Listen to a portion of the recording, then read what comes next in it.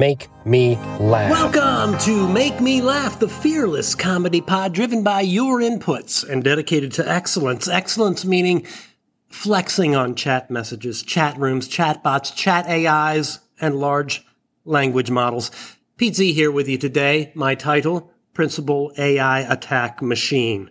You ever wonder how to defeat an AI that has just greedily vacuumed up every bit of data on the public internet? You know?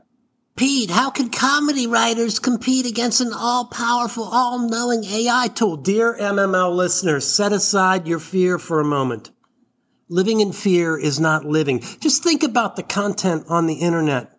95% of it is complete garbage.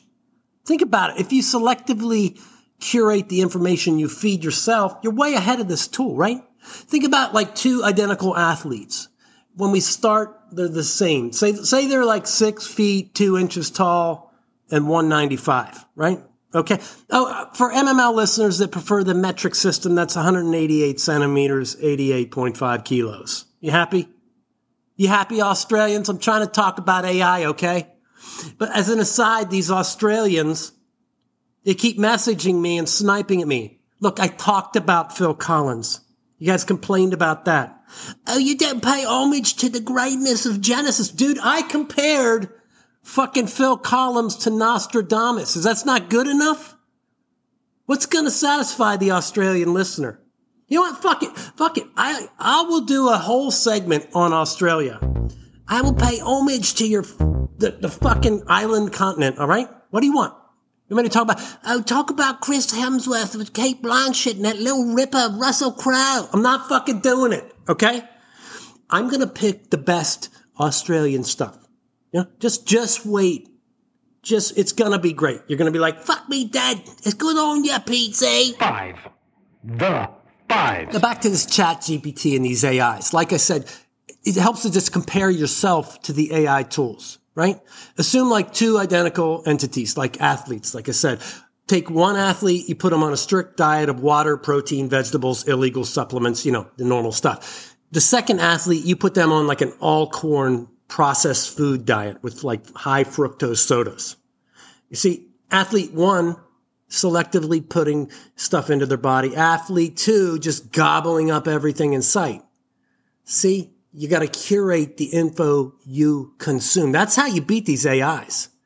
Now, the 5 this week is me against ChatGPT. Some people say it's the best LLM AI tool out there. But like the great Ric Flair said, if you want to be the best, you got to beat the best. All right, so here's what I did. I gave ChatGPT a prompt that said, please write 5 hilarious, irreverent reasons never to play soccer. Okay, here's the response. Number 1, soccer, the sport of confused feet. Ever wonder what it feels like to have your feet betray you? Look no further than soccer. With its unpredictable bounces and awkward footwork, soccer is the perfect recipe for hilarious moments of players tripping over their own feet. Who needs coordination when you can have a good laugh at your own expense? It's a fucking terrible. I would read all 5 of its responses. Let me just read one more. This is the one I liked. It was the 5th and final ChatGPT reason never to play soccer. Number 5, the curse of the penalty shootout. The dreaded penalty shootout where grown men turn into nervous wrecks and the fate of a match rests on a single kick. It's a nail-biting experience that often ends in hilarious blunders, with players sending the ball soaring into the stands or slipping and falling flat on their faces. Never seen that happen. Usually you fall on your back. Continuing, ChatGPT says, if you enjoy witnessing moments of sheer panic and the subsequent comedic chaos, soccer will never disappoint. Okay, that to me fucking sucked. I mean, I can't even read all 5 of them. They're so long-winded and boring. So what I did, I wrote 16 examples of this. It took me about 10 to 15 minutes. Then I picked my top 5. Here you go. Pete Z's 5 reasons never to play soccer. Number 1, soccer is a violent sport and nothing blows more than being struck on the base of your skull with a vuvuzela being played at max volume. Number 2 reason never to play soccer. Be honest. You don't have the high integrity and morals to play for an organization like FIFA. Sorry, I cracked myself up. Number 3, if your team wins, your manager will sexually harass you in front of the entire stadium. Funny, because it's true. 4th, just when you think it's over, they tack on 4 minutes of extra time that would be better spent refurbishing your 1973 8-cylinder Triumph Stag. 4th reason, after you forcibly tackle the opposing striker, the referee holds up a card and you foolishly assume he is a fan of the Jacksonville, Florida-based pop band Yellow Card. Final reason never to play soccer from Pete Z. If you are forced to take a penalty kick, you will die. You make the kick, opposing fans murder you. Miss the kick, your fans string you up. Your only option is to refuse to take the kick, at which point a FIFA official will fire an RPG at you from point blank range. Mail. Before I get into this mailbag, I want to just say one thing. These AI tools, I'm impressed with them, but the comedy is not there yet, okay? So they creep me out on one level. On the other level, they can go fuck themselves, in the words of the great Bill Burr. Mailbag today, subject Pete Z Super Bowl pick, ? And the message reads, Pete, good day, sir.